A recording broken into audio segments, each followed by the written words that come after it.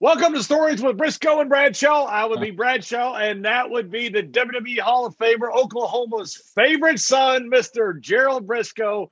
And when you talk about introductions, if I tell you all the things this man has done, this may take a few hours. This man was a 3-time All-American at Florida State, 2-time consensus All-American. Bobby Bowden said he was the greatest athlete he ever coached, and Bobby Bowden coached primetime Deion Sanders. His jersey is retired at Florida State. He is in the College Football Hall of Fame, one of, if not the greatest nose tackles to ever play the game. He's in the Orange Bowl Hall of Fame. He's in the WWE Hall of Fame. Part of 2 of the greatest tag teams of all time, one of the greatest factions of all time that had give birth to a guy you might have heard of named The Rock.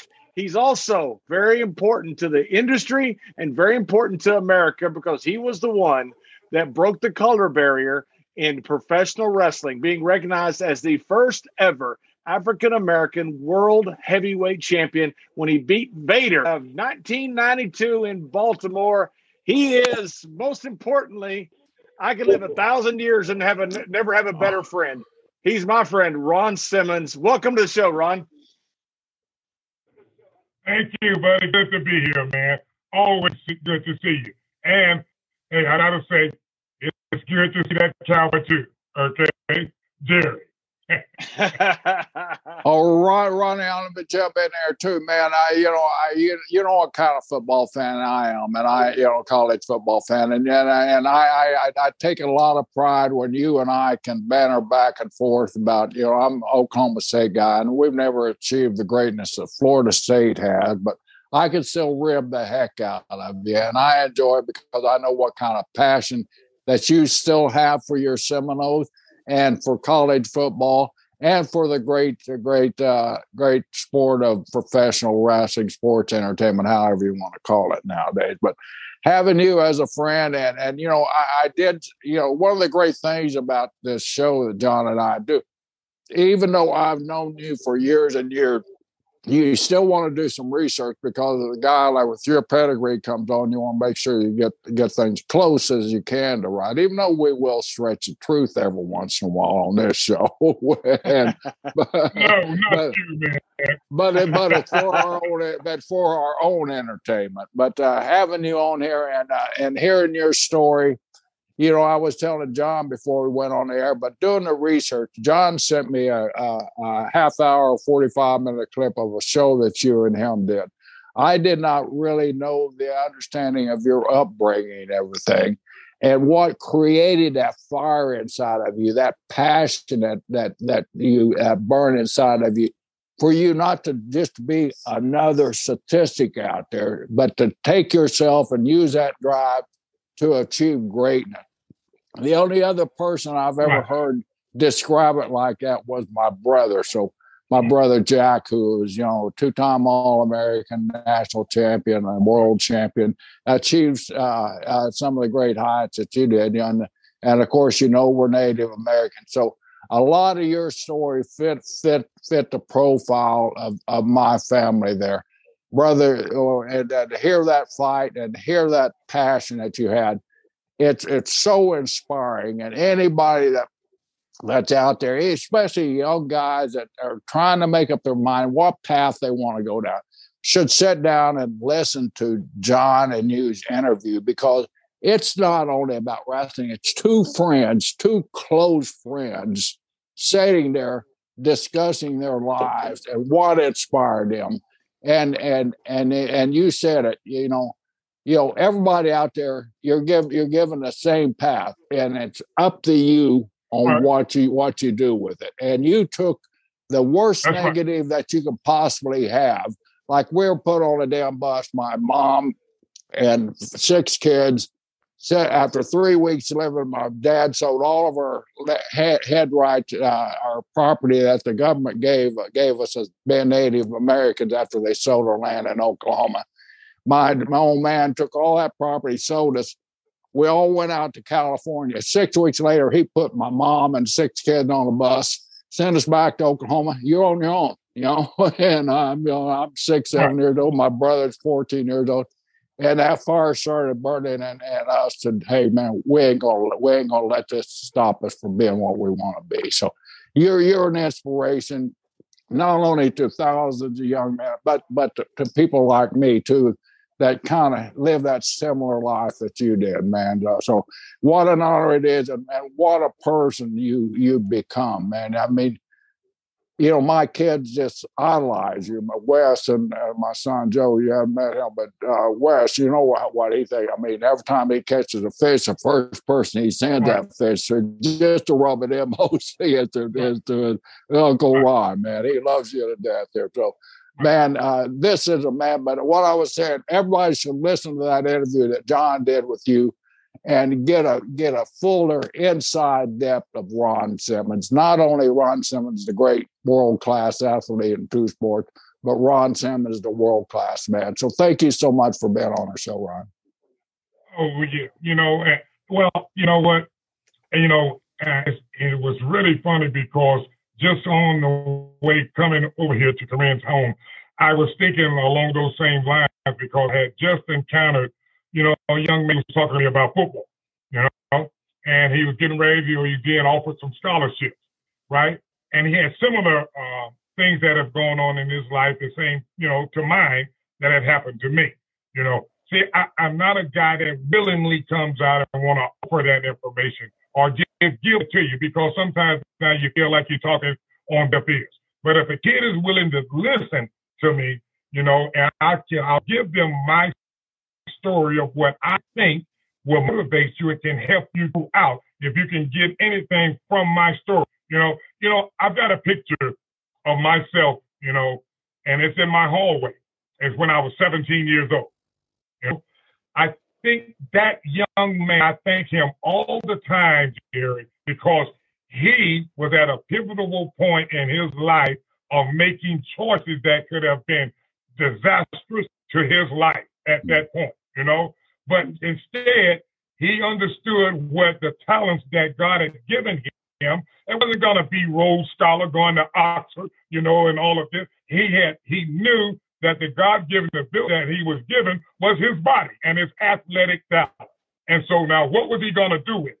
Was he going to just throw it away like a lot of young men do today that I see? Or was he going to tap into that and enhance those abilities and see where it takes him in life? And luckily, he made the right choice. He stayed in school, didn't miss a day of high school when there was absolutely no one around to push him to stay in school. He did everything it took to motivate himself to get to enhance the abilities that God gave him. So the 17-year-old kid, that Ron Simmons, when I see him on that wall, I thank him every day. Because if he didn't make the right choices then, you and I and John are not having this conversation. All right. When did you realize, Ron, that athletics you were also really, really good at it? But when did you realize also that was your path to a future, to a job, to so much in your life that you didn't have at that point? Well, actually, in junior high school, my first love was baseball, and so then I started to, as I was lifting weights and developing, getting bigger in the muscles. And so that's when the coach approached me about, maybe coming out and trying out for football, So I was doing baseball and track, discus and shot put, and actually walked onto the football field and it just clicked right then, For me, right then, I think more than anything, that's when I found out that, the abilities that I'm going to have is this is going to be through athletics. And thank God that for me, man, I had very, very good coaches throughout junior high and all the way throughout my entire football career. But at the point of junior high, that's when I really knew that, hey, if there's going to be any way out of this at all, for me, man, it was going to be through athletics. And that's when I really realized that, I've been given been blessed with a great body and some athletic ability, And so going on into high school, that's when I really knew that, hey, now if you're going to do this thing right, you got one shot, okay? One shot. And if you're going to do it right, you got to put everything you got into it. And believe me, when I say everything, I'm not just saying this. I mean it. Brother, I would take the cement blocks from a construction site and drag them 4 miles to my home to use those as weights. You know, hey, everything I could do in order to make myself better. You know. So that coach that probably got a job somewhere else because of you probably tells the story that the greatest Christmas gift ever was when Ron Simmons walked on the football field and said, "Hey, I think I want to try this." some coach had to be thinking, "I just hit the gold mine." And that's the truth, you know. Yeah, no. Listen, man. I am at this point, you know, as like Jerry was right. When I reflect back and I look at, you know, things that have happened in my life and the journey that it took me, you know, in order to get here and to achieve the things that I've done, you know, I'm very happy with what I've done. And more importantly, I think I'm extremely ecstatic about the way I did it. You know, I did it to the best of my ability. I did it with class I tried to do and with dignity. I didn't try to step on anybody's toes or go around anybody doing it. I did it the way I think a man should. I earned it. You know, I did it the right way. So I have no relations about nothing, man, that I've done. So Ron, when you walked on the football field, did you right away take to the game, or did it take you a while to become a starter and then a star? Because you became an All-American at Warner Robins, one of the biggest recruits that Bobby Bowden said he ever signed. Everybody wanted you. When did you become that star on the field? Did it happen right away, or did it take a few years of learning the game? Well, you know, actually, no. I got to be honest with this, man. The minute I stepped on the field, you know, and with, you know, with the teachings of the coaching, right, the ability was there, you know. So I had no problem with the athletic ability of going through everything it takes to, you know, that's required of ball. It was just the techniques that, you know, that I'm being taught now in order to enhance, you know, myself as far as being a good football player. Because all the skills were there.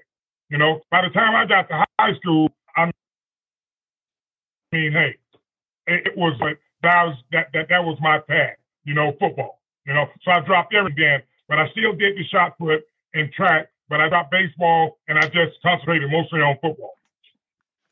And, you know, Ron, I mean, you're from Warner Robins, Georgia, and you go back and you look through the who's who of Warner Robins football. There were a lot of great athletes that came out of that area, and you by far exceeded all of them. So, you know, yeah, I just recall, you know, at a time when we all played Pop Warner football or Little League football or whatever it was. You know, there was always that guy that you had on your team that the coach knew right away. You just give Ronnie the ball, he's going to score a touchdown. You must have been one of those kids where all those parents on those opposing teams would be pointing. Watch that number 50 over there. He'll run right over your kid and just turn around and smile on his way to the goal line.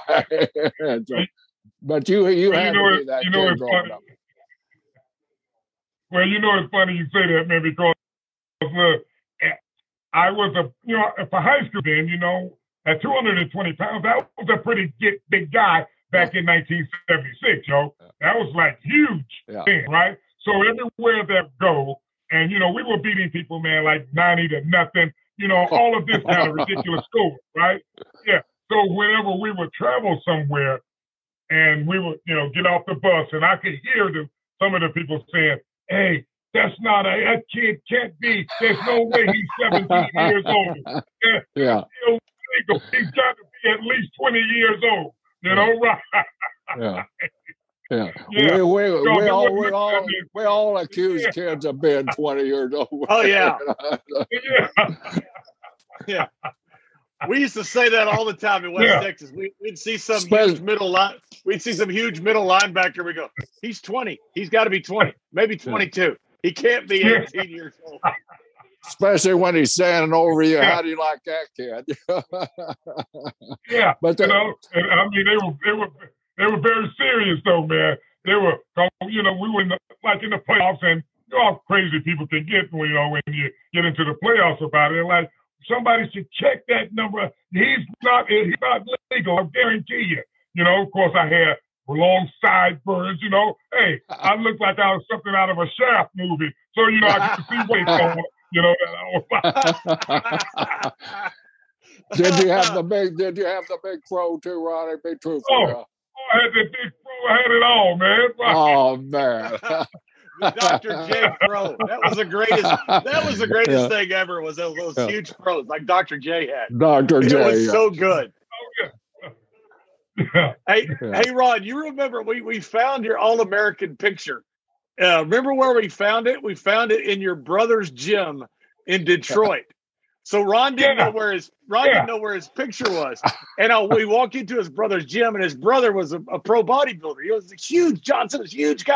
Yeah. And so I look back there, and there's a picture of Ron in high school. And I said, Ron, look at this picture. He goes, that's where the picture is. Hey, and guess what, John? It comes to find out, right? You know, every time, you know, he would walk into my house, you know, Jerry, you know, he'd be out wandering around, walking all through the house, you know, like he's just looking around, right? But see, I didn't know, little to my knowledge, that, hey, he was, you know, taking things out of the house, man. You know, so I walked up in there, right. Not only did he have my All-American picture, John, hey, listen, man, he's got plaques, he's got trophies, everything, man, stored in his house, okay? Yeah.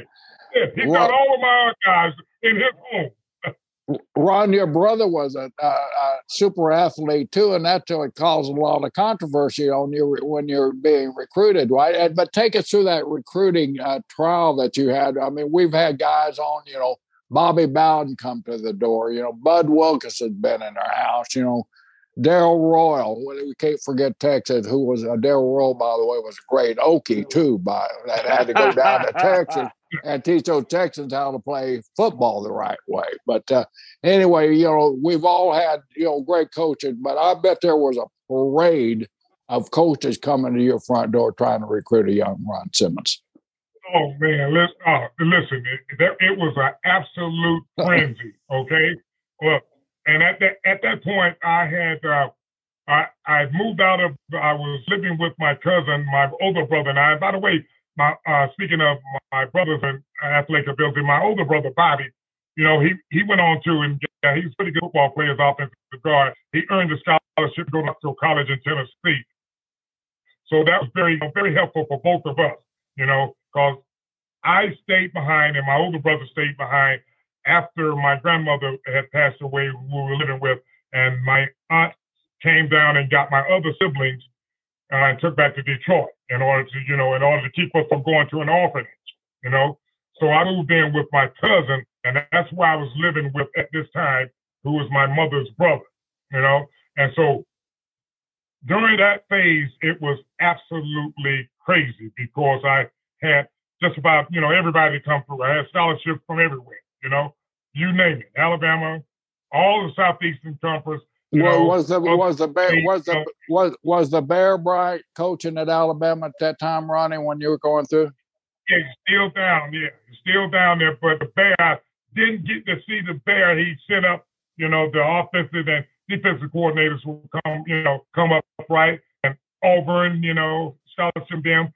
Jim Carlin, you know, came from South Carolina. Vince Dooley, Bobby Bowden, Pepper Rogers, all of these, right? So I had narrowed it down in my mind. I'm not a snow guy. I don't like cold weather.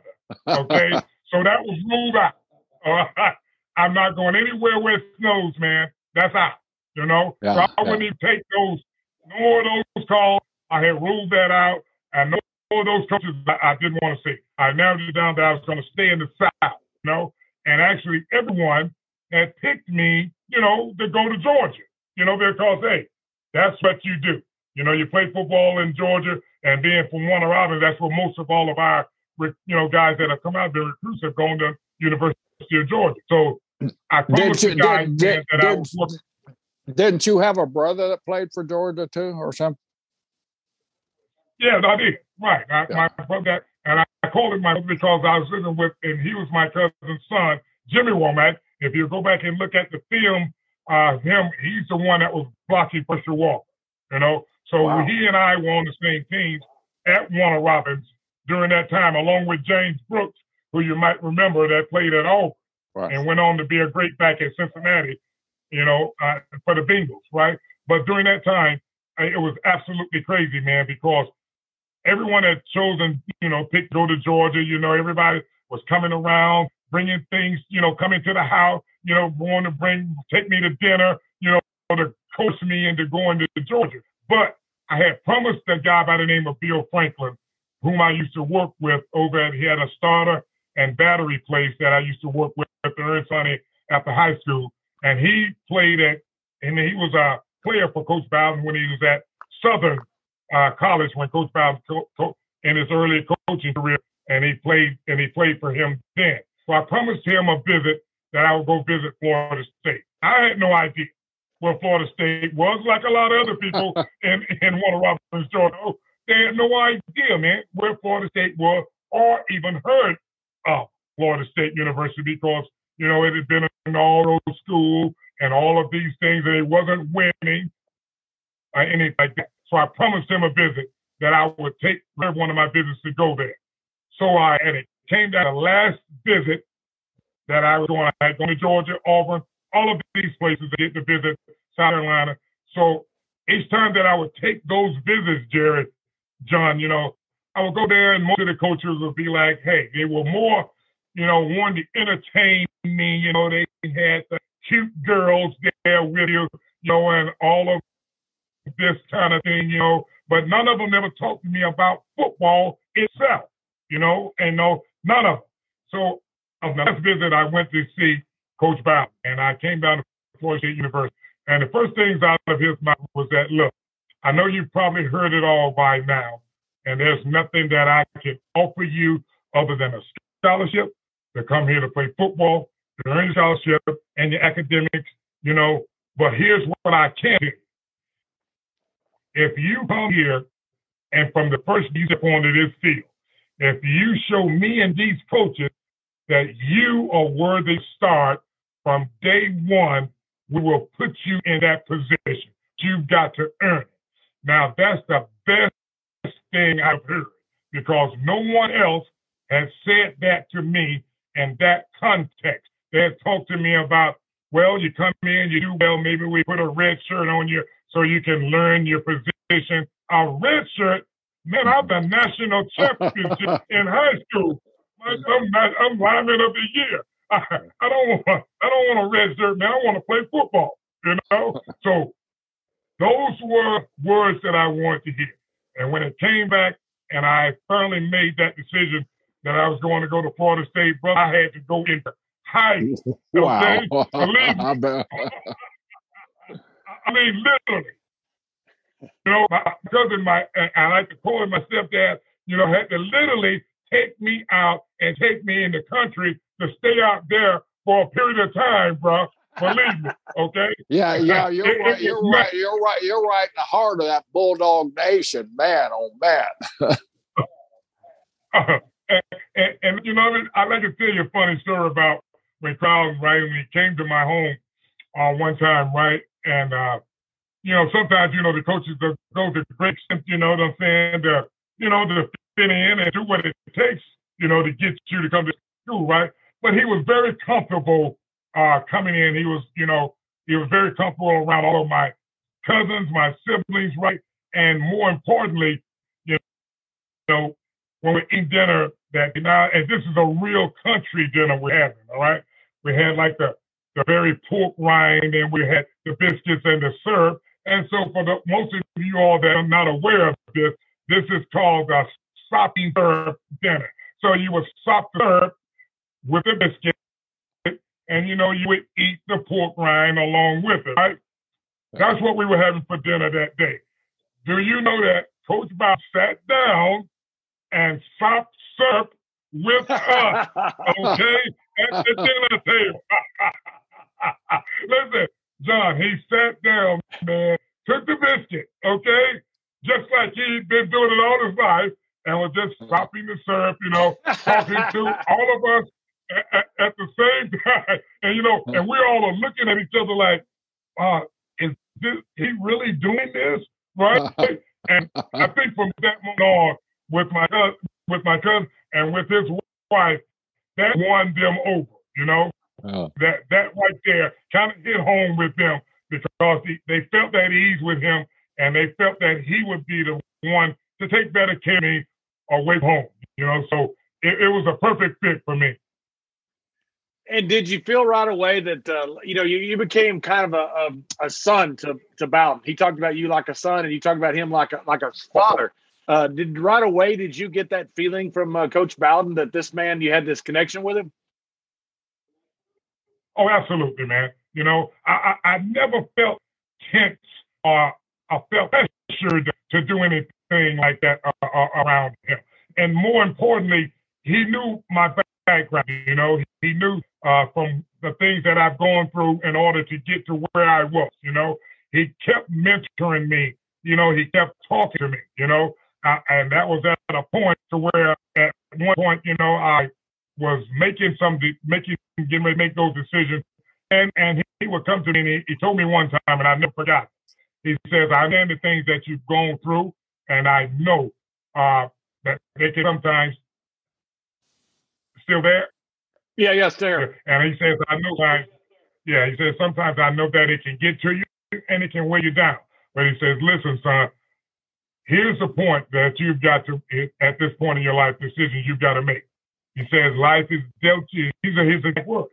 He says, life has dealt you a bad hand.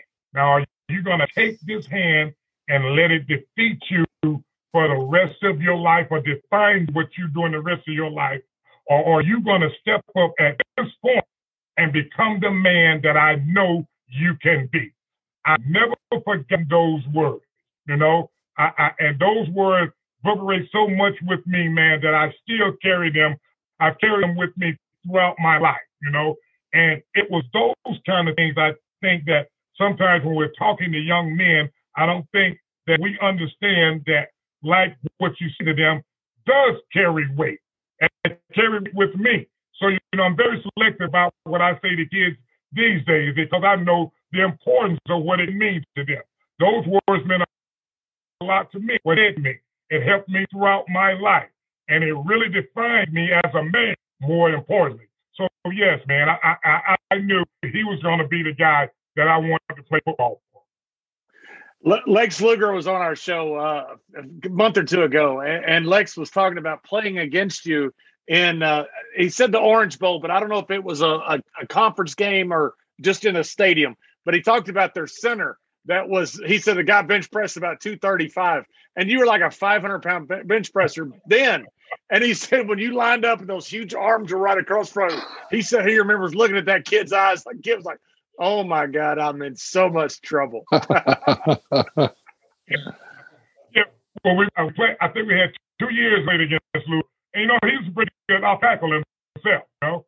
Right. He's at Miami, but we did play in the Orange Bowl, but it was against Miami. You know, that's where they played their game, you know. But he was a good football player himself. Hey, when did you become such a big bencher? You know, I think when you were with the Cleveland Browns, you did 225 48 times. I believe that's right, 48, 47 times. You can correct. But when Mandrich did 43 times when I was graduating college, everybody thought it was the greatest thing ever. But you did that back in the 1980, 82 area. When did you become such a big bencher? Well, you know, let me give you the real basis of how this happened, right?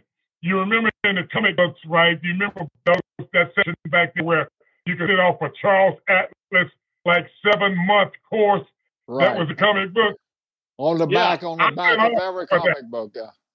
Yeah, right. I sit off for that, you know, because, you know, in that lesson that he had, you didn't have to have any weight because I didn't have money to buy weights. You could use home utensils and things around the house that you could use for weights, you know. Like I had mentioned, I dragged off, you know, a cement dumbbell home from the construction site. I was using that as as barbell and dumbbells, right? And then also I was using my sisters and brothers' for, bench pressing them. I'll stack them on top of one another and bench press them. I'll allow them on the floor and bench press them and get up on the big high beds that you would have then, and I'll use the bed and bench press the bed, back then. So I was enhancing all of that way back in junior high and high school, man. So when I started getting around weights in an organized weight room, it just came naturally for me, right. And I just kept doing it all throughout my career. I would do it all the time, man. I would do it every time I got an opportunity for going to the weight room, What was your greatest bench? Your greatest bench, either reps or sets or one rep max. What was your best bench, or what do you think you could have benched if you trained just for competition? The maximum bench I did 565, and that was a one rep, but it was nothing for me, man, to go into a gym. I always used to like to, as I used to like to tease the guys. Whenever we went to a weight room, and I come in there in cowboy boots and blue jeans on, right? Yeah. And I wouldn't warm up. I just come in, put on 315, Jerry, and do it for about 15 or 20 reps, right? Oh, man. And I get up, right? And that's enough. Comb my hair. That's right. John brought up Tony Mandridge. He was setting all these records, as a college football player, but come to find out, a lot of that was all enhancement. And I remember looking at you, and you showed me a picture, and you look like Mr.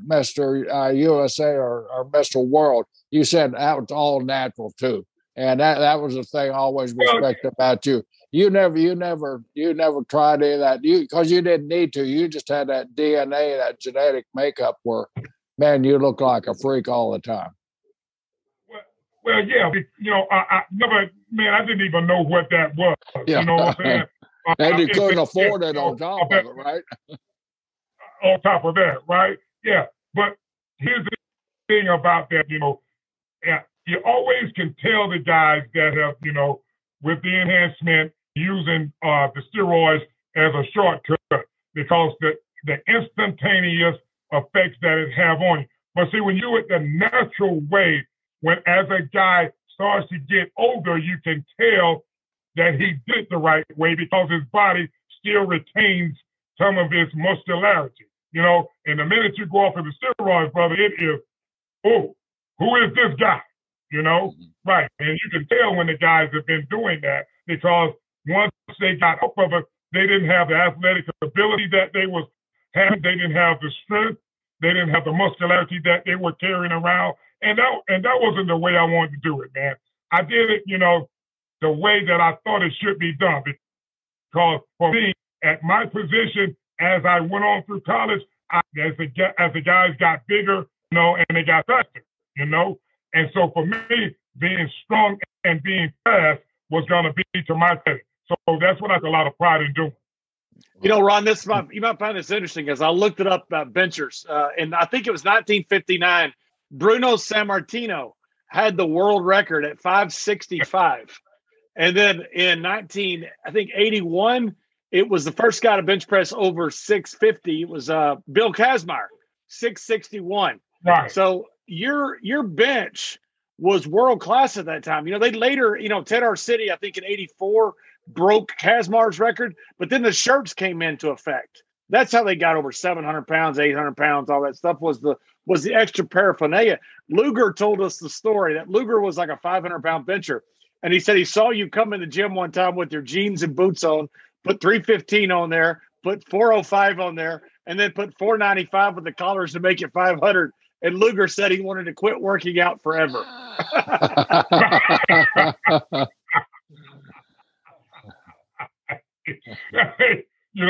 But I've got to give a lot of thanks to, and speaking of Lex too, man, because had not been for Lex being a very, very instrumental guy in getting me into the wrestling business itself. And if you recall, he was trained by Hiro Matsuda himself, right. Yeah.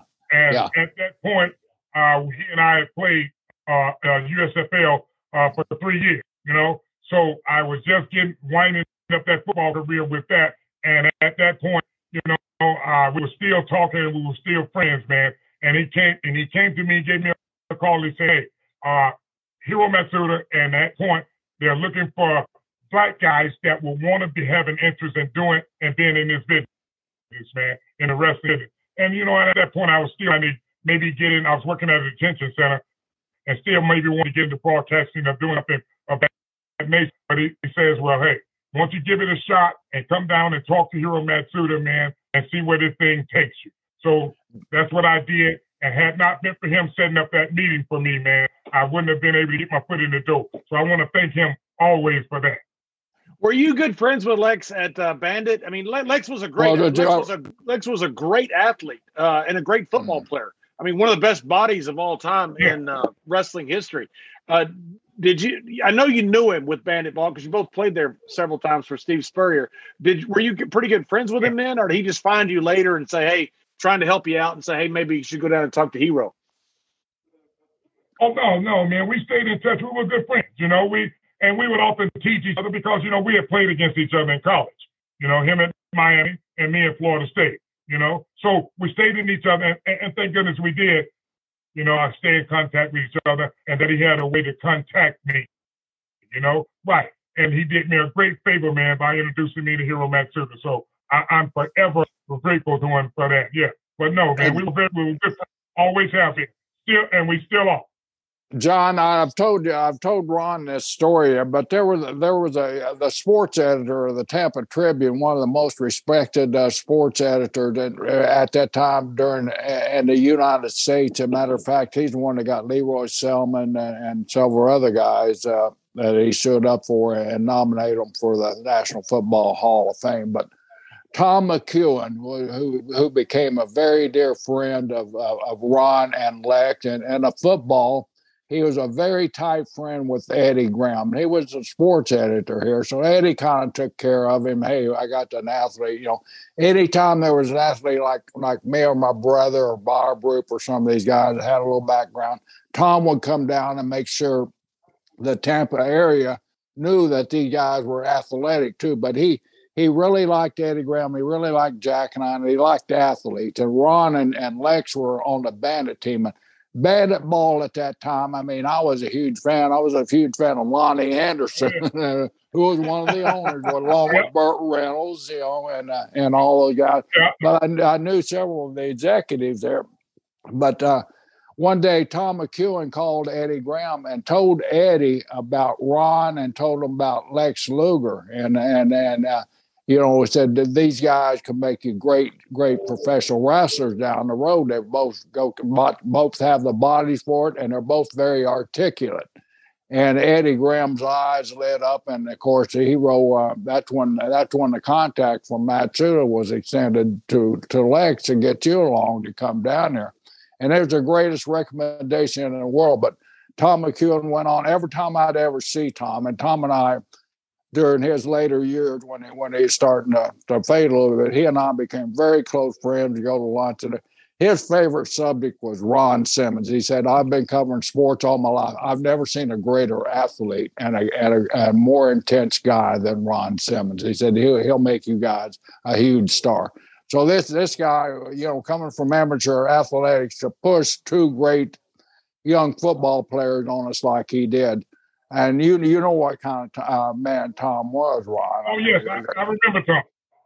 Yeah. I remember him very well. You know what? He was always a very fair reporter. And the best thing I loved about Tom, Jerry, was that he didn't just print things when things were going well for you. He printed it in a way so when you read it, it actually made you come back and want to be a better football player or better wrestler or whatever it was that you were doing, you know? So he was always very fair, man. Whenever I would talk to him or whenever he would make, you know, articles about me, I always loved reading them, you know? I always got a lot out of what he printed about me, even when when I didn't play well or when I did play well. So I really had a lot of respect. Hey, you guys were out drawing the Buccaneers. I had season tickets to both of them. I go to a Buck game, and it'd be like 25,000 people. Hell, on Saturday night, I go to a Tampa Bay Bandit game. That'd be 65,000 people, John, and that damn stadium cheering the Tampa Bay Bandits on. I mean, it was phenomenal how they captured the city. But they captured it through guys with like Ron, because they really pushed Ron's personality, and Florida State, of course, with the Bandits. But they were the hottest article in town. Oh yeah, man. Well, listen, you know what? That football league was thriving very well. It was going great, man. I mean, it had a perfect slot to where we were, right? And all they had to do was stay the course where we were. But just as human nature would take it, greed kicked in. You're not saying Donald Trump was greedy and killed the USFL, are you? Yes, I hope. Just after 3 years, they felt they could go head on with the National Football League. I mean, listen, man, you could have taken the dumbest person on this planet and knew that you couldn't have done that in that time frame, and all you had to do was stay the course. Right now, I guarantee you that league still be in existence now if they had that the right way. You know, I guarantee it. Yeah, I guarantee it. That league had such a great following. I mean, you had so many guys. You had Flutie in that league. You had Herschel in that league. You had so many great athletes in that league. Hey, what do you ever think? I always heard the joke about Steve Spurrier, and it's a joke. I met him at one of his things in North Carolina. He was terrific. But they always said, "What's the difference between God and Steve Spurrier?" Is God never thought he was Steve Spurrier. How did you like the old ball coach? That's not too far. It ain't too far from the truth. How'd you like the old ball coach, as they call him? He seemed like a fun guy. You know what? Now, he might not know anything when it comes to defensive play and so to speak, but I can assure you of one thing. When it comes to an offensive mind, there is none better than Steve Spurrier. The man is an absolute genius when it comes to offensive-minded coaches, okay? Now, he didn't care that much about defense, all right? But I can assure you, that's why the people in the Tampa Bay area love them and watch the Bandits play. Because, listen, man, they were going to get wide open football with Steve Spurrier. It was nothing for him to ball, man. Bandit ball, man. That's what we call it. Bandit ball. I mean, John, there were license tags, there were billboards, and here, this is the home of Tampa Bay Buccaneers. Granted, they weren't worth a damn, but man, NFL, and damn, here's this league full of upstart kids coming in. But the management hired a local hero in Steve Spurrier. They brought in guys like Ron and Lex who played college ball here. And plus, I mean, I think Reeves, the local guy here in Tampa, he was your quarterback for a while here, Don Reeves. And so they had quality football players on the team, just like they did an entire USFL. But if they hadn't got greedy, man, like you say, that organization probably still be here in some form. Oh, it still be going right now, man. I can assure you, right now. Jerry, you told a story one time that you went down and saw Ron train with Hero. Yeah, exactly. I won't get into that. Ron can tell you that Matsuda's gym was 3 blocks from Briscoe Brothers Body Shop. Ron used to tell me, and I used to ask Ron if I could carry his bags into the Bandit Ball so I could get sideline passes there. But no, all these rumors, Hero. I mean, this is a building now. You think he just come out of pro football, right? I mean, these pro football facilities, air conditioned facilities, weight racks, all pristine over here. Mats over here, all this stuff, air conditioned, and it's Florida, man, in the summertime. Oh, I go down there one day. Ron, Lex, and a couple other guys, and big guys. I can't even remember who they were because they didn't make it. So you might bring up their names. Who else was there? But anyway, you walk in this place, John. It's a cinder block place with no insulation in the attic, no attic fans, no ventilation whatsoever. Got 2 or 3 wrestling mats over here. Got a bench press bar and a couple of free weights and some dip bars. And Matsuda had a 5-mile track laid out where you ran around Drew Park there. And it was a torture chamber, is what it was. And the neighbors said you could hear these guys hollering for a mile away when they would have workouts. I was right down the street, so I've heard all about this stuff, and I thought we had pretty rough workouts, but I never had an Oriental workout like this. So I go over there one day to watch Ron and Lex and everybody in there, because football players. I wanted to see these guys.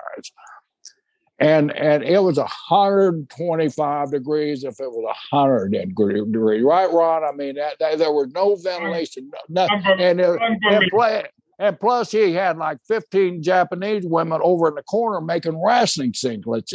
I remember that. He sold the wrestling singlets to USA Wrestling, All Japan Wrestling. And so these women over there, so they're generating heat. And here are these guys over there huffing and puffing, lifting weights, doing wheelbarrow races up and down those mats, and their tongues are hanging out, sweat. I mean, their workout clothes, you could fill Tampa Bay up with the sweat from there. So it wasn't no social club where these guys were working out. No. But man, I had come off, hey, playing football, like you say, coming off a great college career and all that, 3 years with the Tampa Bay Bandits, right? And I'm thinking, well, hey, you know what? How tough can this be? There can't be anything tougher than 2-a-days and this kind of thing that I've gone through, right? I can assure you, as I am sitting here now, that was the toughest thing I've ever had to endure in my life. That's along the first time that I'll admit that I said to myself, hey, man, I don't know if I'm going to stick this out, But thank God, thank God for me. I'm the kind of guy that, hey, when I start something, I don't have to quit. And that's the only thing that kept me there, because I can say, listen, John, Hiro Matsuda was nothing short of torture chamber, as Jerry said it, okay? Brother, we didn't even get in the ring and hit the ropes until it was like 2 months into the training, okay? We didn't even see the ring. Hey, but you know what? Looking back at it, I'm really grateful he put me through it that way, because I had a very profound respect for this business and what it was going to take in order to endure, And he knew that, hey, if you can make it through this, and if you got in there, man, and things went well for you, then, hey, you could probably make a career out of it. So I'm very thankful that he put me through it that way, because I assure you, my love for business had a total different view from the way that I was thinking. Yeah, and one thing about training like that, Ron, was one thing about training like that was you felt like you were in a brotherhood when you got done with it. It was so hard. Absolutely. that once you got done with it, you didn't get in easy. If you got in easy, but you had to work so hard, and so many people quit, that when you got in there, you really felt like you were part of a brotherhood, because you had really paid the dues to get in.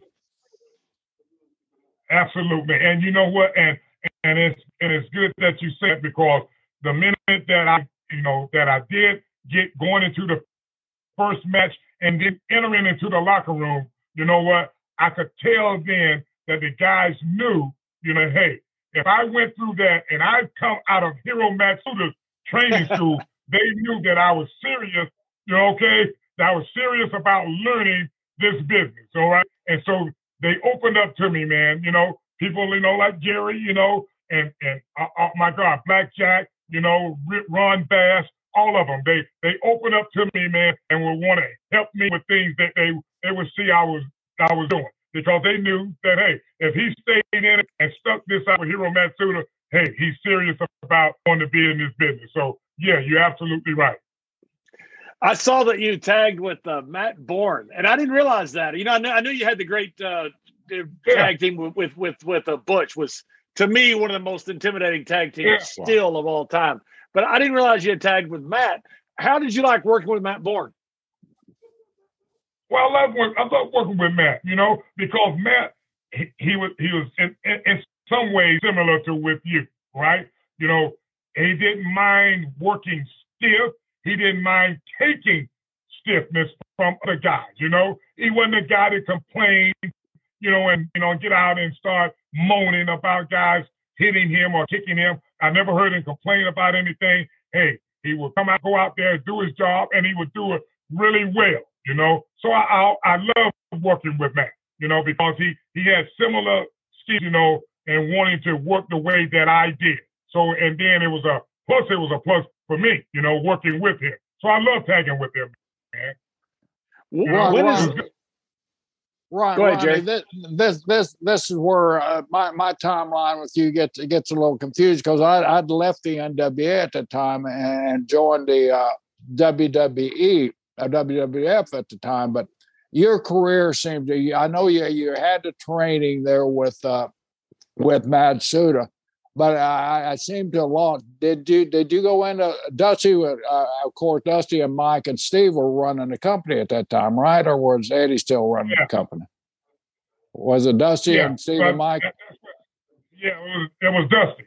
You know, Dusty. Okay, yeah, Dusty was. Yeah, that's what. So it did take you long, because here's the jump that I had trouble placing any timelines in between. The jump from you training, and then the jump all of a sudden. You're almost main eventing for Jim Crockett Promotions, who at that time, you know, had one of the best promotions, independent promotion, NWA promotion in the entire world. All of a sudden, here's Ron Simmons, basically right out of training school, and you're thrown in that mix.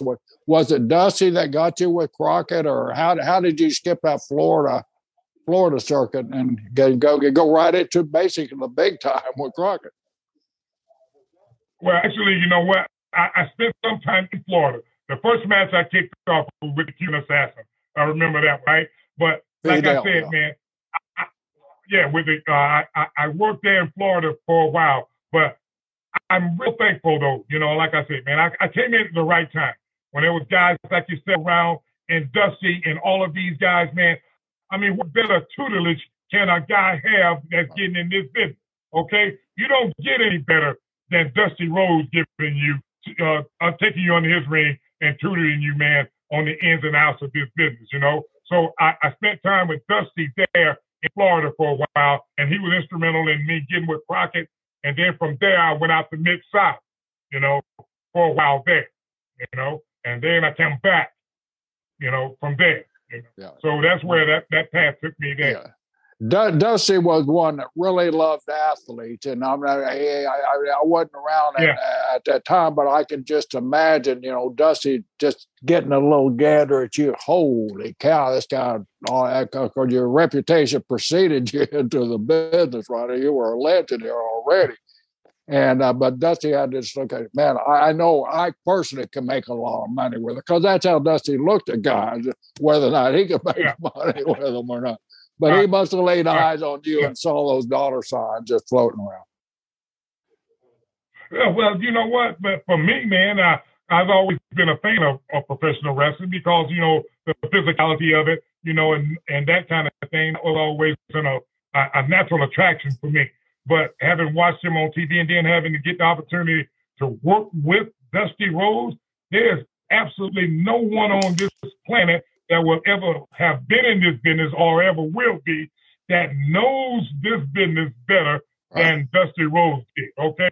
There's a guy, man, that you can put in the ring, brother, listen, that can take fans through all of the emotions that they can possibly go through. So there was just tons of knowledge for me to gather from him. So, you know, for me, man, gaining all of that I could from him, you know, and like I said, Ron Bass, Blackjack Motherfucker, all of these guys along the way, you know, Ricky Steamboat, working with all these guys, man, listen to me.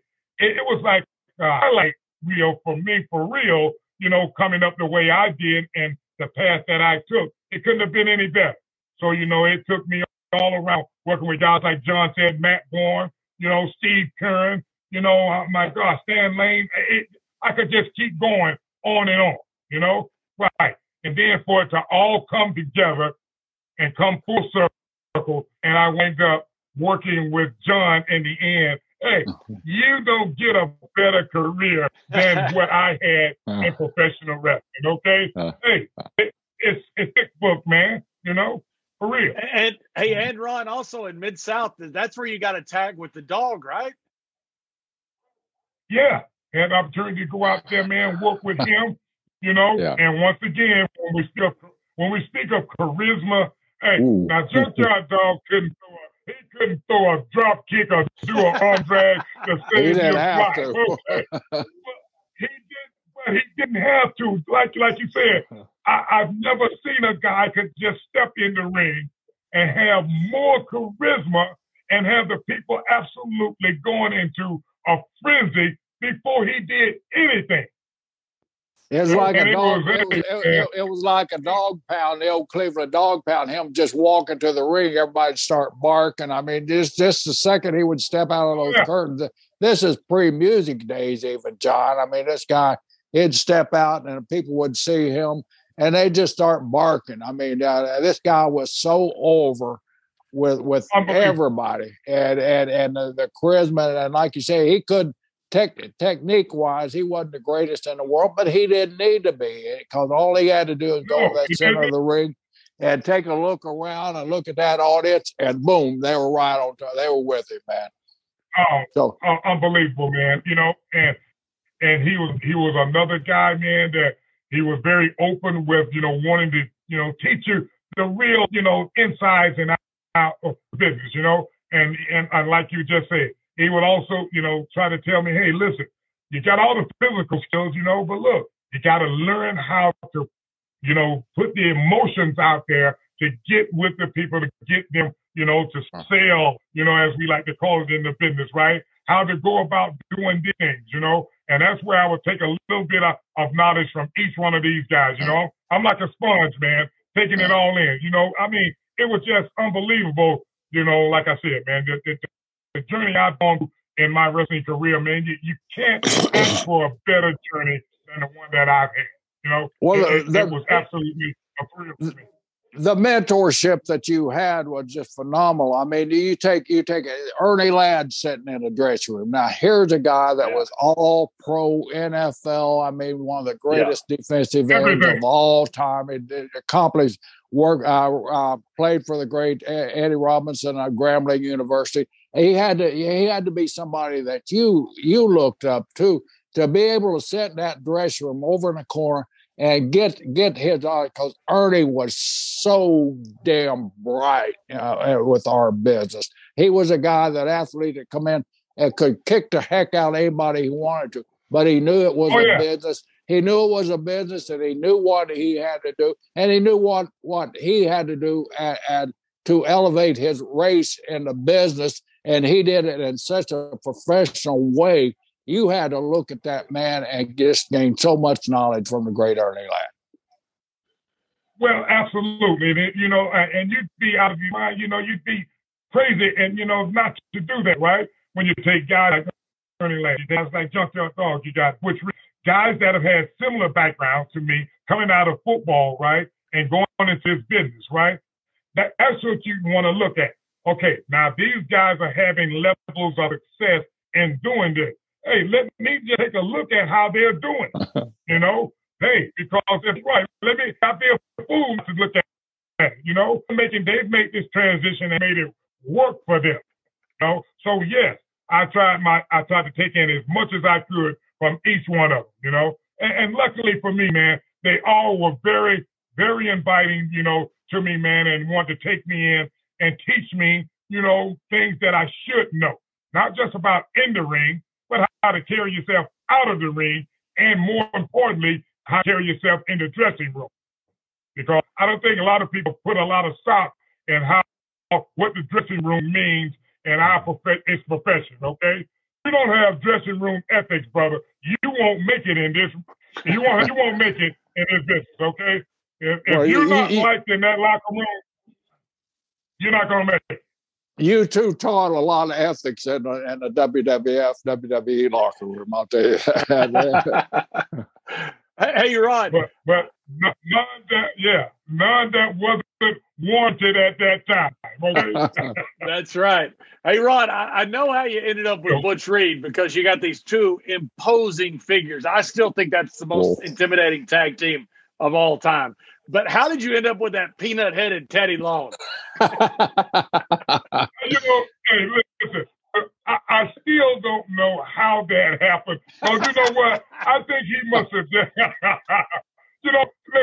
Butch and I were together. And hey, we walk in there one day, John, and all of a sudden, here comes this little Weasley-looking guy with a do-rag on his head, right? And all of a sudden now, he's called and said, hey, okay, so here's what we're going to do on this interview right here. Butch and I are looking at each other like, what the hell are you talking about? When did you get in here, man? And he said, and he says, what, they didn't tell you that I'm going to be y'all's manager now? And you know how Butch is, right? He said, no, then you ain't going to be managing me. You get out of here. You take your peanut head ass on, And so that's where you got that. That's where you got the name Peanut Head from Butch, Right, but hey. That is awesome. But you know what? Hey, Yeah, and it's such a good guy. I remember one time, Jerry, Teddy had some photos, and I think they were The Rock or somebody. He was signing them to like somebody in Marietta, and I said, "Well, why don't you just get The Rock to sign it?" And Teddy goes, "Well, the signature has to match the personification."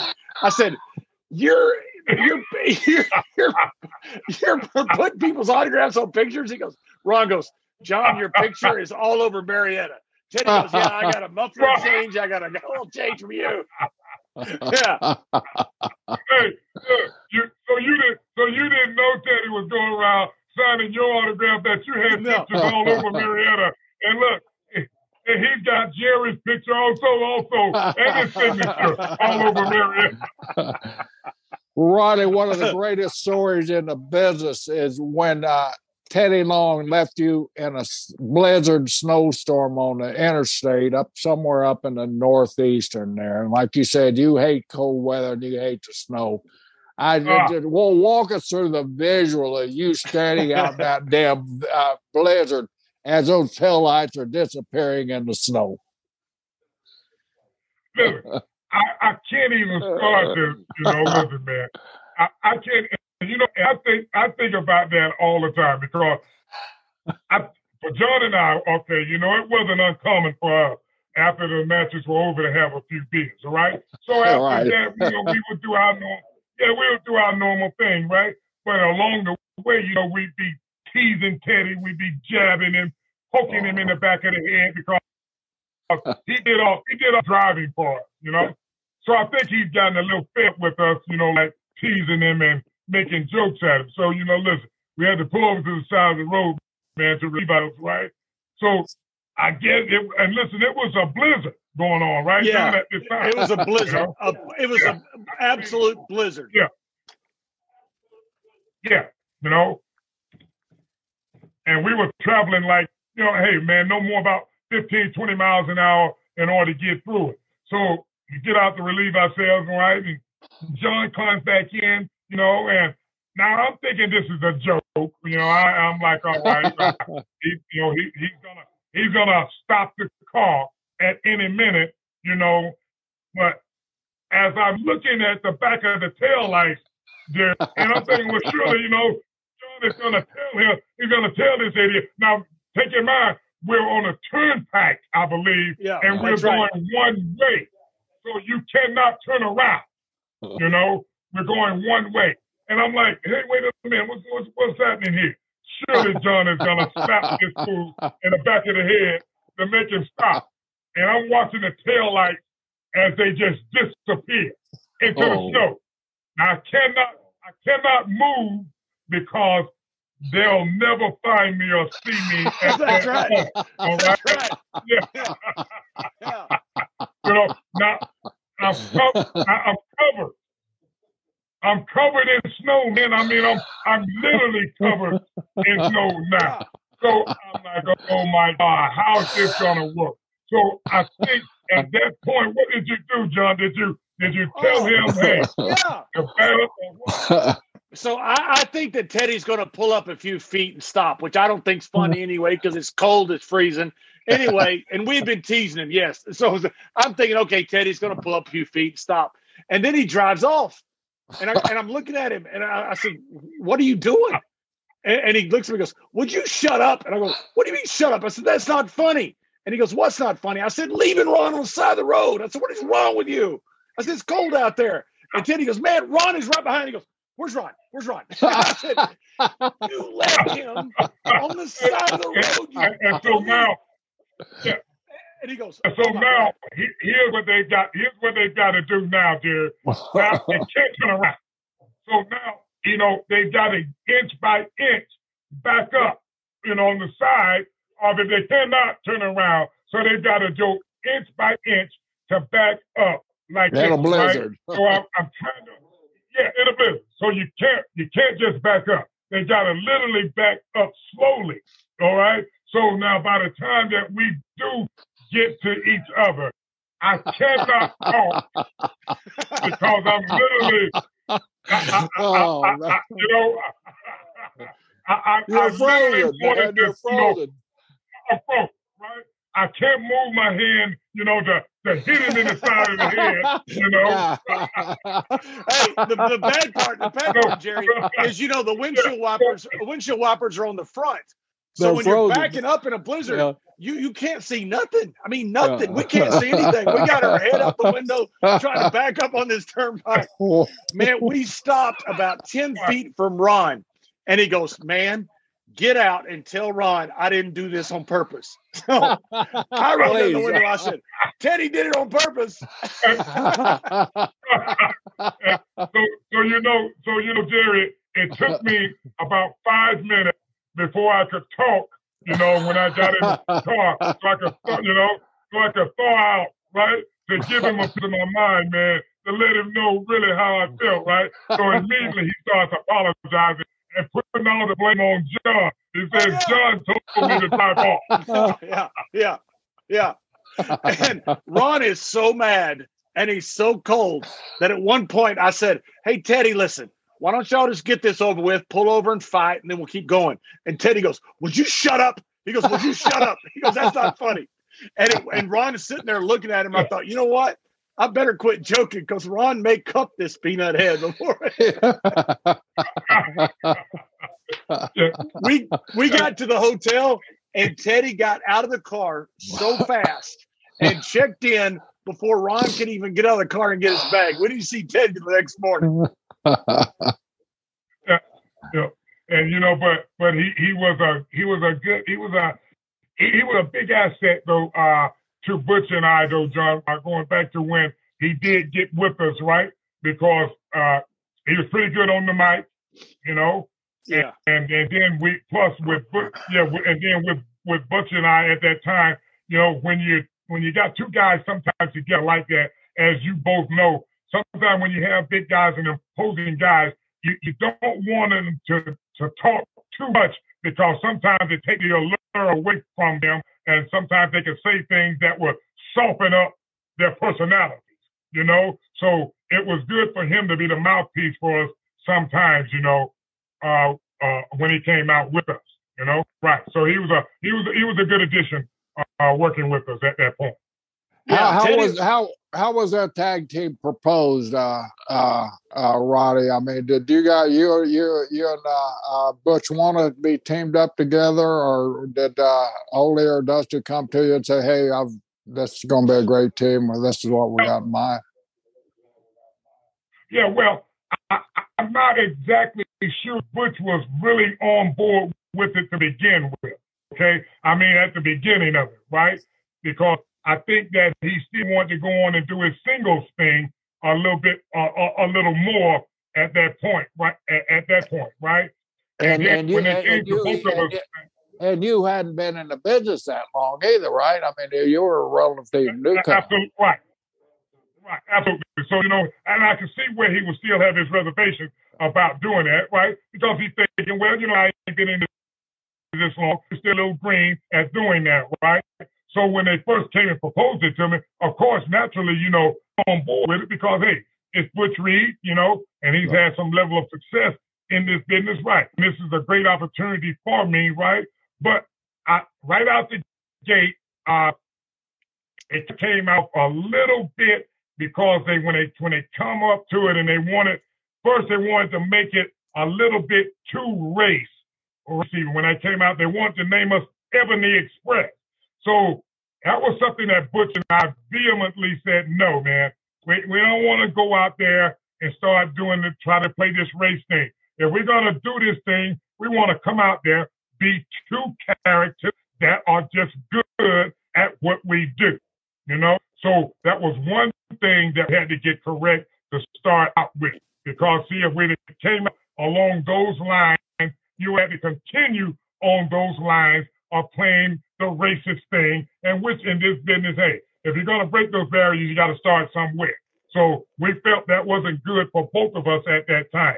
So I'm really glad we did that. So then secondly, we had to come up with what we're going to be named, So then the Road Warriors was already Legion of Doom. So we were going to be working with them. So then they just decided they would just call us Doom, So at that point, that's how basically came together from that point there. And then naturally getting together with Butch, man, well, hey, it was a big thrill for me, And like I said before, look, sometimes, he and I didn't see eye to eye. You know what I'm saying? We had our ups and downs, believe me, on the road, because, Butch was his own man. Right. And the best quality about him was that, hey, you always knew where he stood. That's what I loved the most about him. He was very helpful with enhancing me when it came to tag team skills, So I learned a lot from Butch during that time we were together. I got to tell you this story, Ronnie. I mean, my brother and I, Jack had just retired from the business, totally retired, and I was still working. I was just started working in WWE WWF office, but we were a tag team, of course, and obtained some success. But we looked at that WCW and we saw Doom. Well, as John said, probably one of the most intimidating teams that ever stepped foot in there. Then you had the Road Warriors. Then you had Barbarian and Warlord. Then you had the Steiner brothers. I mean, Jack and I looked at each other. Man, we got out of the business at the right time. What the hell was we doing? So we got. But yeah, I mean that was like the peak, I think, of intimidating tag team was that group of guys. And I know I left somebody else out, that was monsters like that. But holy cow! Yeah, but you know what? It was unbelievable, man. And the best thing about being at that point in tag team wrestling, brother, you couldn't have asked for a better period of time to be in a tag team, right? I mean, you got the Rock and Roll Express, you got all of these guys that you can work with. Like you said, Barbarian, Warlord, you've got the Road Warriors. My goodness, man, you could just, the Steiner brothers. It was absolutely phenomenal because here's the best part that I loved about it. Each one of them, the guys that you could get a ring with, you could match up with and have fantastic matches. I mean, absolutely, man. Knockdown, drag out matches, man. That's the best thing that I love about it. You could get in there, work the way I think that it should be. I mean, hey, short of killing someone, but working to the point where the people, working to the point where people, hey, understood, hey, this guy's really in a wrestling match. So it was a phenomenal period of time, and I really love working with all of those guys. And at that point, none of those guys were afraid of a fight either. So, I mean, No, absolutely. No. That's right. No. And Teddy Long, look, we give Teddy a hard time. We love Teddy, but he was perfect for you guys. I mean, you had these two huge figures and you had this little bitty guy who was the mouthpiece, who was just this shit disturber. I mean, he was perfect for you guys. That was a perfect team. Absolutely. And I think a lot of people don't know, though, is that, hey, Teddy has been in this business for some time, man. He's done everything in business. Now, here's a guy that really paid his due. I mean, he's drove the ring truck. He's been a referee, you know. I mean, he's done all facets of what you could do in this business. If there's any guy that you want to listen to that has some knowledge of this business, man, it's Ted, you know. So, hey, he was an absolutely welcome addition for us as we went on, you know. Right. He knew how to come in and know how to garner heat as being a manager, you know. Like I said, absolutely great on the mic, man, you know. And he could come back and even give us pointers on how things went in the match and that we would use in the next match. So, yeah, he was he wanted to be a very valuable man as a tag partner. Yeah, I worked with Teddy so much, you know, later in my career when he was the general manager. I loved it. I mean, that was one of the most fun things I did because you didn't have to tell Teddy anything. He's really smart. He's sharp. He's quick-witted. Yeah. I mean, he could feed off of anything. He was so good at what he did. Butch, I want to ask you, very good. Butch. You mentioned Butch was a little bit kind of in his own way. Yeah. Butch rode a horse. Butch rode a horse into a bar one time, right? Unbelievable. Listen, if I had $1 for each time I've had to come in and intervene and get Butch out of a fight, okay? Listen, brother, I would be an absolutely rich man, all right? But like Jerry said, listen, all those guys back then weren't afraid of fighting, and I believe me, Butch Reed was one of those guys that was not afraid of a fight, okay? Look, we were, and I think it was like Kansas, all right? You know, that's his home town. You know, that's his home state, Kansas, right? So look, when a great time, we already been out and had the match, had a good time, and I think whatever it was had to be a rancher or a guy had just drove up and had his horses on the back of the truck, you know? So this was like a little cafe type of bar or setting, you know? I'm sitting inside of the bar, you know, had a great time talking with the people, right? And it's like some out of saloon, you know, on Gunsmoke or something. And all of a sudden the doors, bam! All of a sudden the door opened up, right? And I look up there, man, and here's Butch. You know, he's got the horse, and he's riding the horse there, and you can see the tables are scattering, the women are screaming, and everybody in the place is going crazy. You know, and I get up, and I'm like, hey, Butch, what are you doing, man? Get out of the way, man. I know what I'm doing. I got this, right? And he's moving the horse around in the bar, you know, and the tables are still scattering everywhere, man. And the guy behind the bar is going absolutely nuts. All right? Get him out of here. Get out of here. So eventually, man, you know, I had to come in, grab the front of the horse, you know, and grab the reins and get him out of the bar, right? And we get outside of the bar now. Now, here's the kicker. When we get outside of the bar, right? Now, he gets off of the horse, and guess what the next thing he does? He comes over to me, and now he wants to fight me for bringing him out of the bar. He wants to fight me there for bringing it up. Oh, man. And what did you do? What did you do, Ron? Grab the horse and punch him and knock him out? Hey,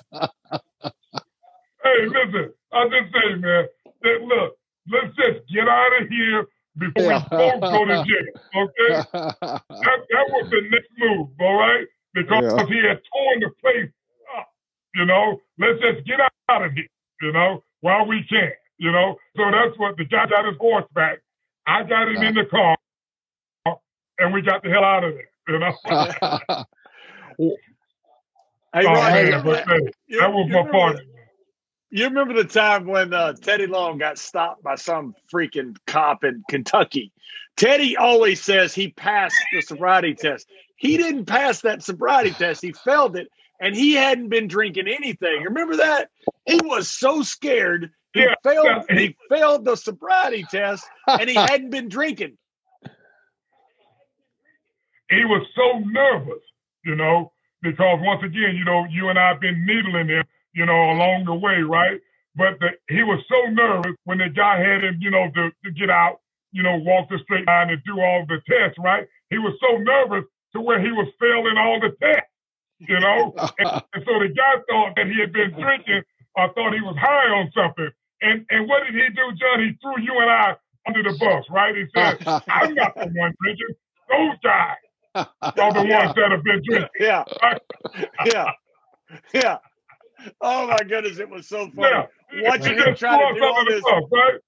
He was trying to do all this stuff and he couldn't get it right. He was too nervous. Like, oh my God. We're going to jail. But the best part about it, right, was okay. When the guy let him get back in the car, right? All right. So the guy says, he said, those guys have been drinking. So then what the guy says, yeah, I do smell alcohol, right?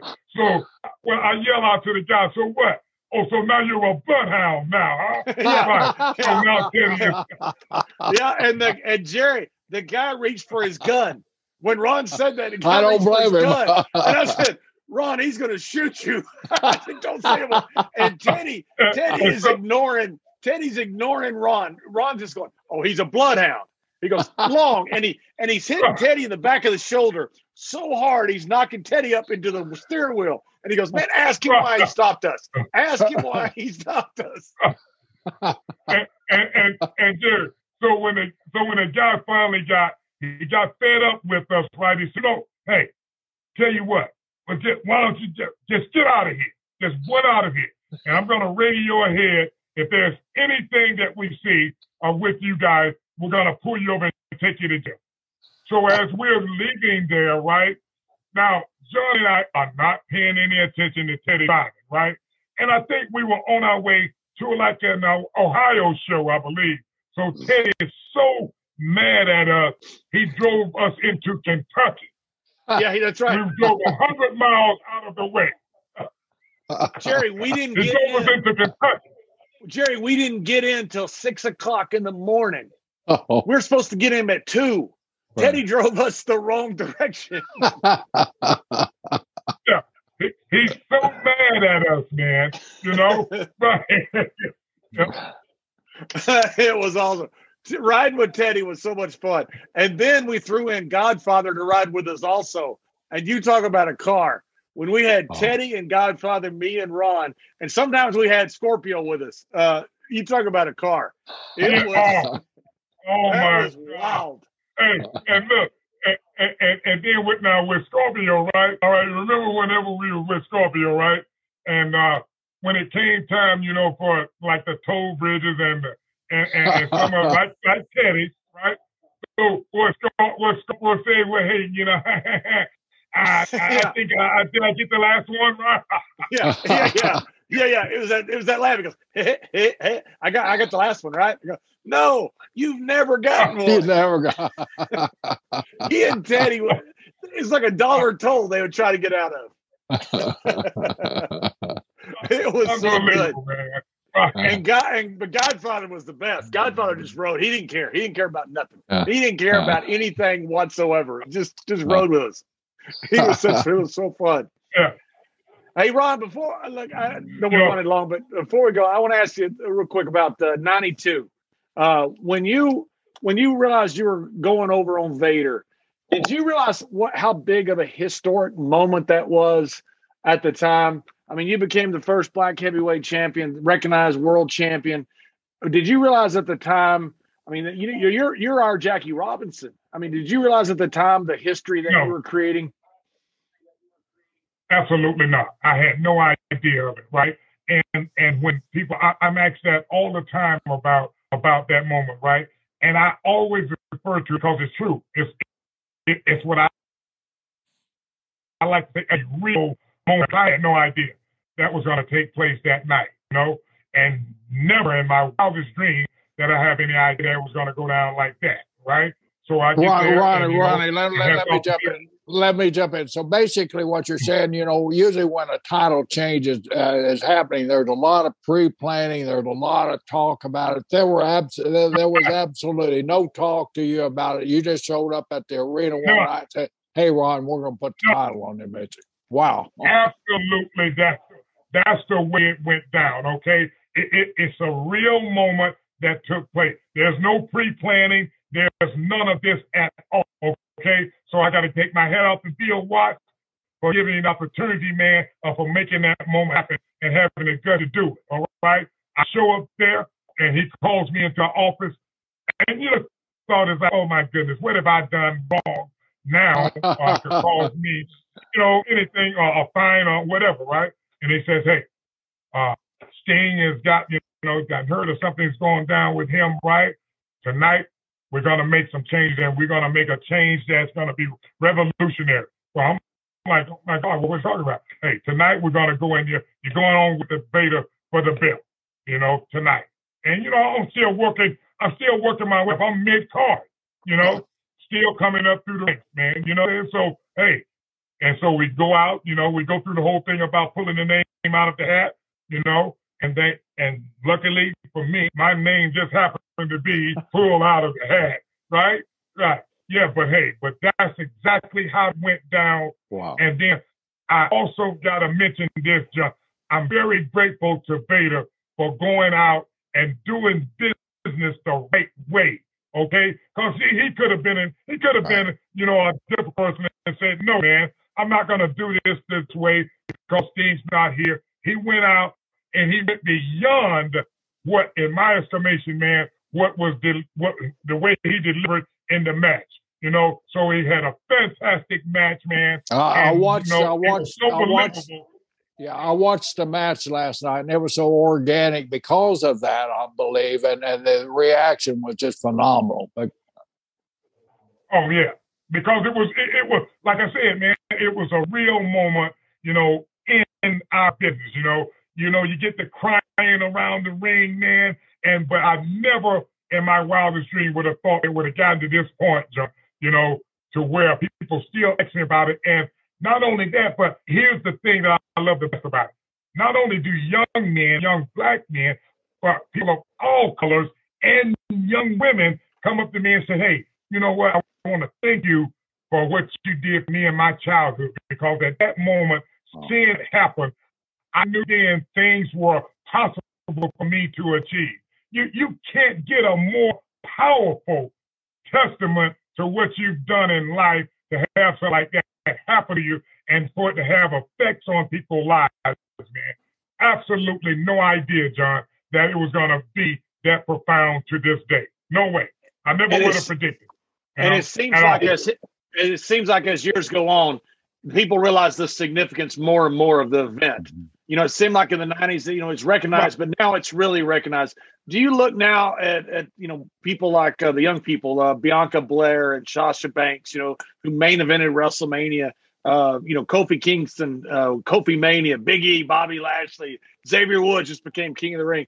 Do you look at that now and think, that's pretty cool because you're the one that opened the door for all of these guys?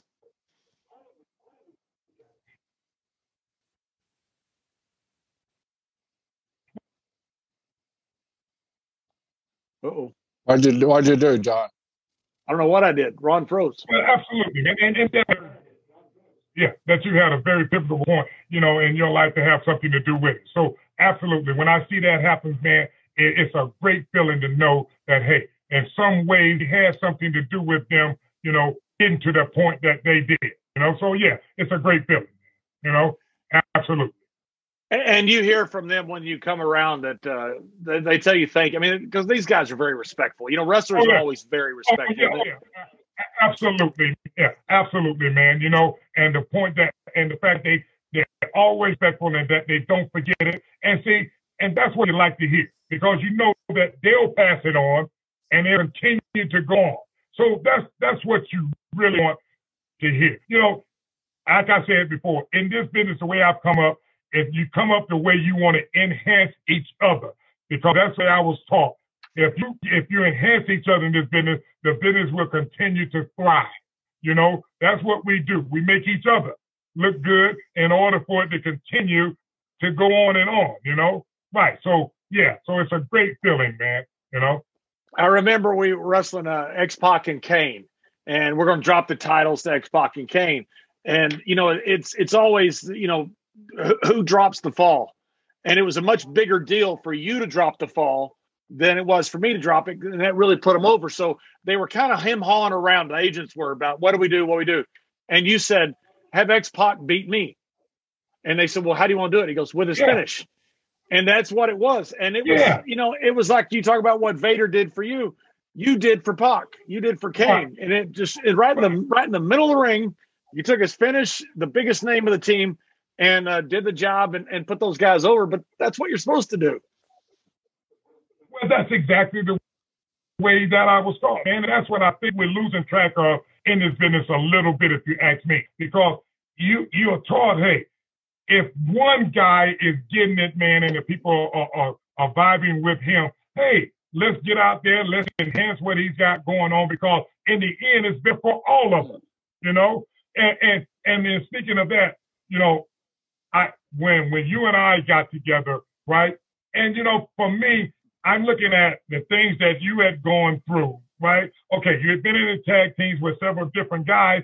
And, you know, I'm thinking to myself, you know, here's a guy that's got all the talent on the planet. You know, why is it that they keep moving him around? How come they can't just enhance him on what his skills are, you know, and let him work with what he does best, you know?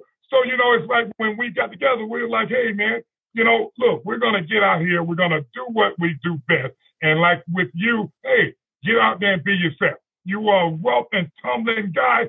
Just be yourself, you know, enhance what you do. And that's what you did, you know. And I think that's what you have to do. You have to tap into what you do best, you know. Yeah, and I think that was the success of what we had, was we were just us. I mean, there wasn't much playing a character. It was just us being us. And that was the success of what we had. And you know, that's one thing you taught me was be genuine. Just be genuine. And when you're genuine, it works. Yes, you know, just come out, man. You know, the emulation of someone else, you know, is not always. Be yourself. Come out there, man. Give the people all you got, and which we always did, and which I've always tried to do, and we already know Jerry did it, and you know, and that's the way I think that it should be done, you know, and that's the way I've been taught, you know, and so I think that if you come out and give the people that, man, and no matter what you do, you'll have some level of success. Yeah. Jumping around, Ron. I mean, you know, you guys had to flip. You guys got paid to drink beer, raise hell, and fight for how many years? I don't know. But man, what a joyride that was! Not only for you guys, but for everybody around you, because we knew we were going to get to drink when we worked around you guys. So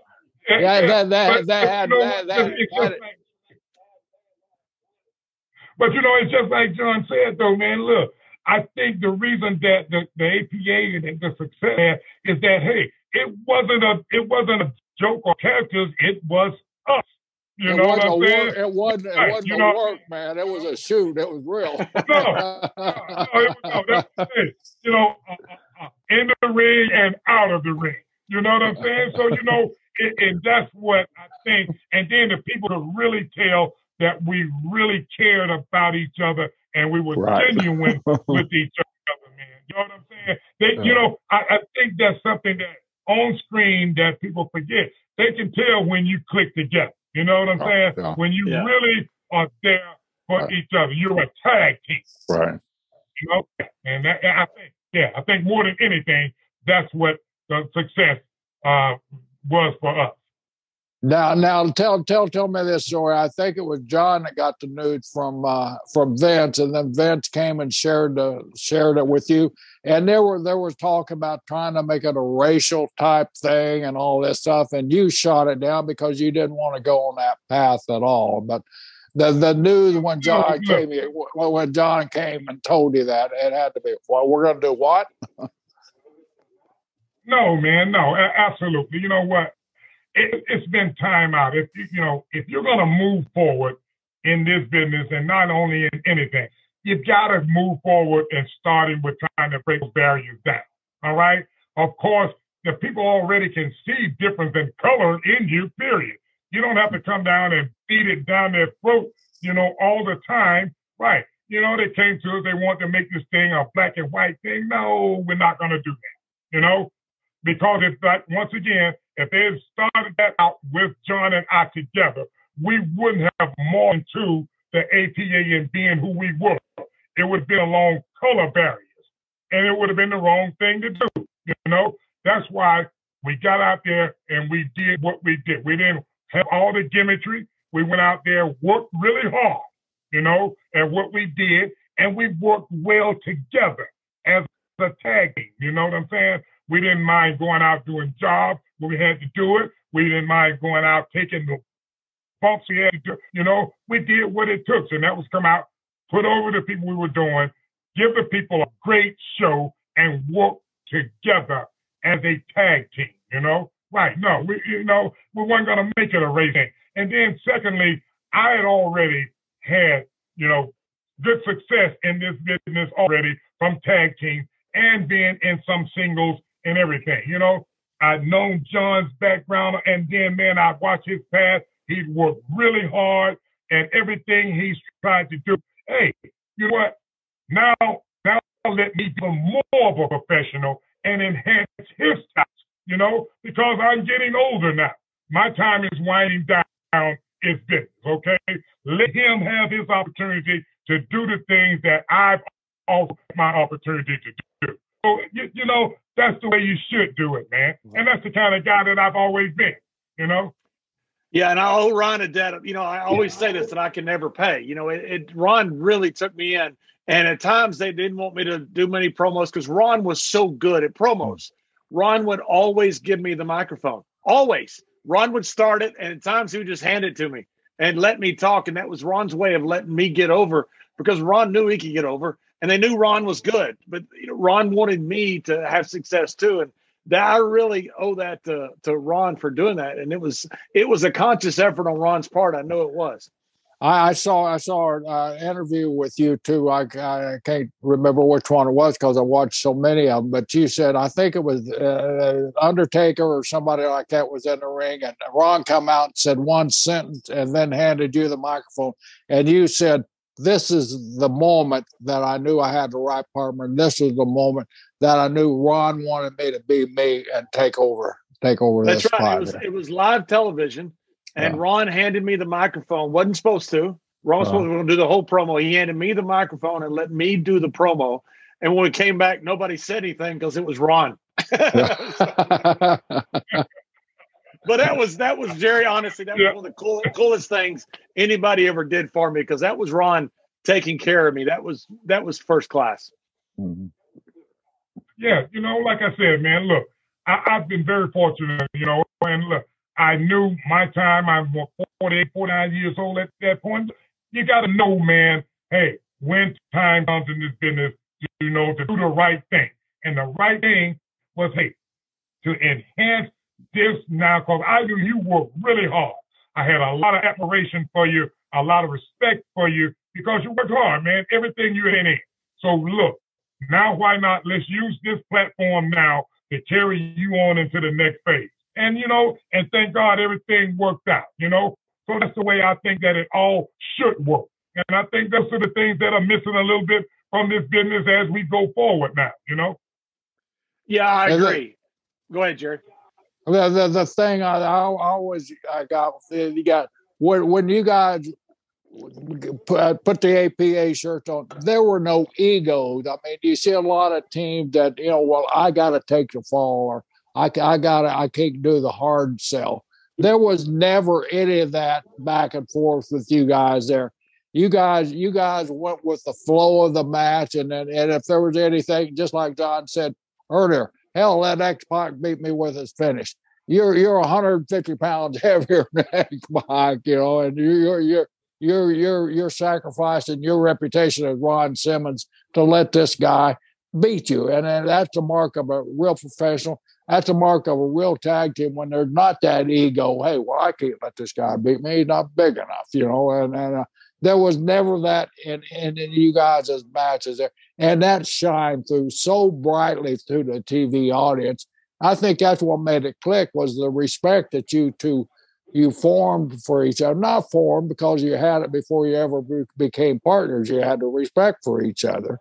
But it was just a phenomenal team to watch. And man, the guys can learn so much from being unselfish in the ring by watching an APA massacre out there. And you guys still have you guys still have one of my favorite spots of all time when you went out and had a working match with Public Enemy. I think that was one of the highlights of my career, because I was right involved. I was right involved at the curtain there when you guys are walking out. John, what are you going to do?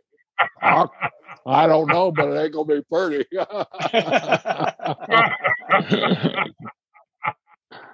Well, hey, that's another real moment in professional wrestling. Yeah, yes, it was.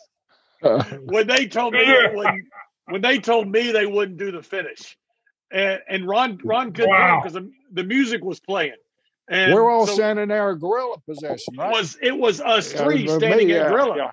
Yeah. Nobody else was there. It was like for one of the like Sunday Night Heat or one of the weekend shows or something before Raw, and they said, we're not going to do that spot with the table. I said, that's the finish, and they said, yeah, and they walked out, and I thought there's no backup plan.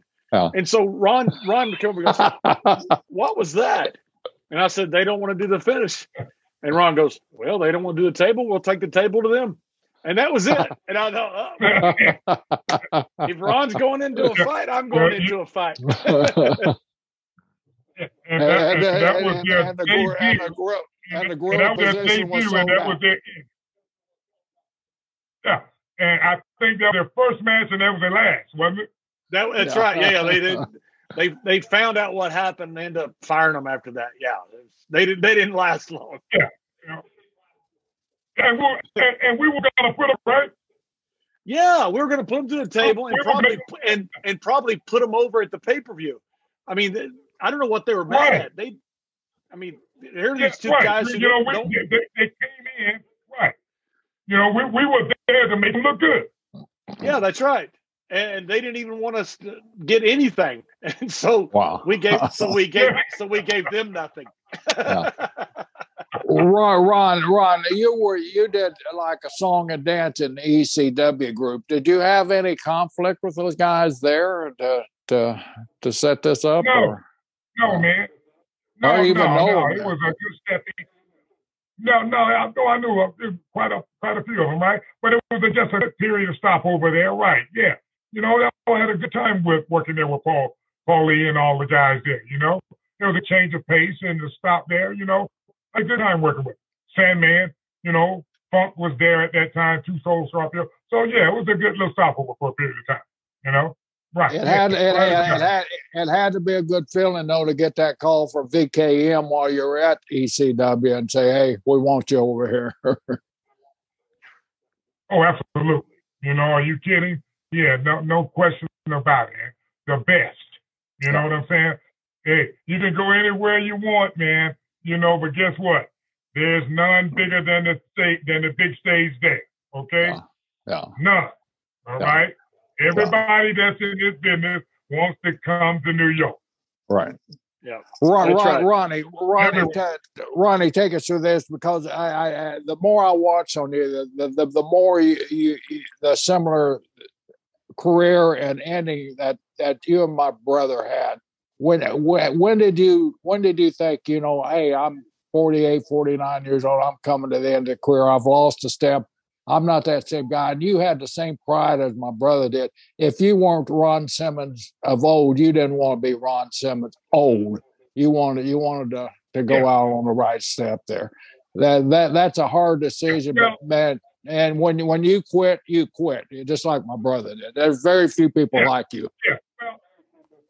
Well, you know what? I played football. Everybody knew, right? I've gotten a lot of nicks and injuries and everything, you know, and I'm not the kind of guy to complain about too much of anything.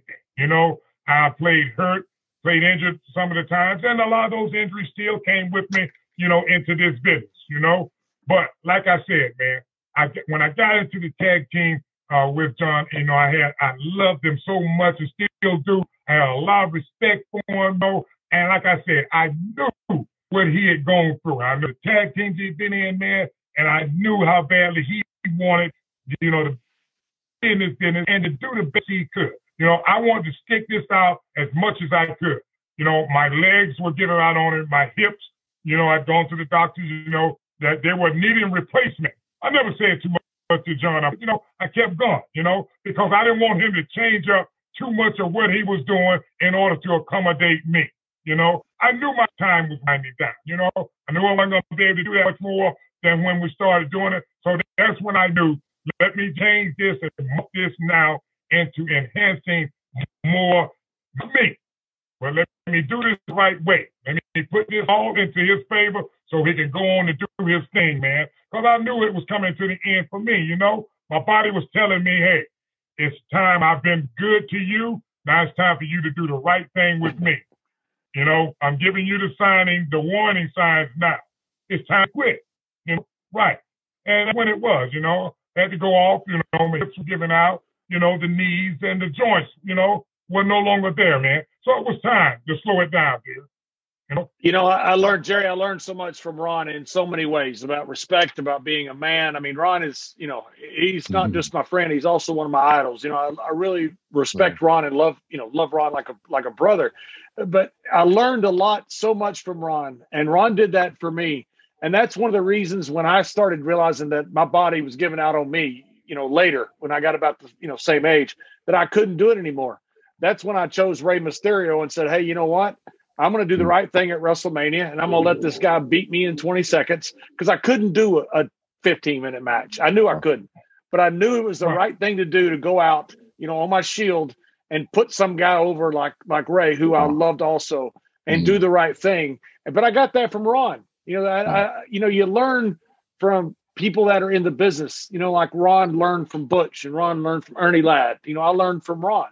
And that was one of the reasons that when it came my time, I thought, you know what? I'm going out the right way too. And I'm not coming back. Yeah. And I've always been happy about that I did it. I did it the right way. And one of the reasons I did it was because Ron taught me. Yeah. Well, you know, so many of us can learn from Ron, and I keep throwing back to Brother Jack, but you know, there comes a time when you know, when your body's screaming at you, hey, it's time to step back. But Ronnie, you know, I'm fortunate. We've been good friends outside the ring for years and years. We have a brotherly type relationship, just like you and John do. We kid each other, we rib each other all the time. Right. But man, you seem like, you know, you get around some of these old timers, and all they want to do is knock these kids nowadays. How bad the business has become, how miserable they are. But you're in a very, very happy place with you as a man and as a person and as your career. That's so wonderful to see. You know, a star. I mean, you were a mega star, not just in the sport of wrestling. You were a mega athlete. There are very few guys in our business that have the resume that you or Jack Briscoe had, or Brock Lesnar or Kurt Angle. You're one of those guys, but you seem at peace with yourself and so happy in your life. And I'm so happy for you, and John is too, man. What a wonderful guy you are. You've turned into. Absolutely, Jerry. Thank you. And like I said, man, it all goes back to, hey, I'm very thankful for the way that I did it along the way. You know, I'm often asked a lot about this, man. Did you come up with racism along the way? Oh man, listen to me. Of course I encountered racism along my way there. But guess what? I handled it the way it should be handled. I handled it right there and then. I didn't need an audience to know what I was going through. I took care of the matter right there. Because if you take care of it and handle it with the person you're in front of, it'll carry itself on throughout life. Okay? I didn't need an audience for that.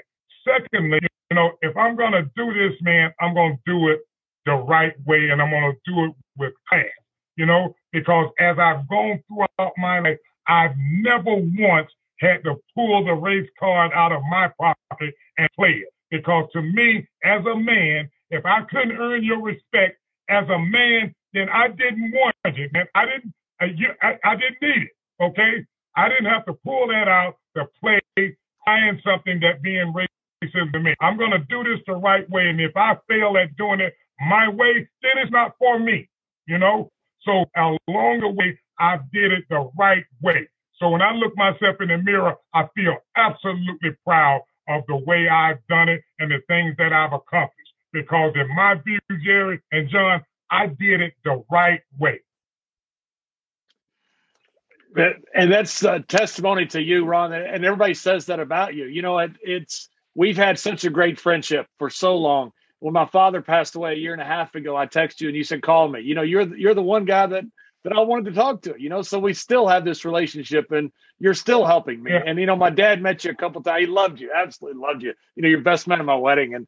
But it was, it's just somebody that we don't talk all the time, but when we do, it's special. It's special when we do. So I want to tell you thanks for so many years. I want to tell you thanks for coming on the show, but thanks for everything. And we need to see each other and go fishing together down in Jerry's Lake.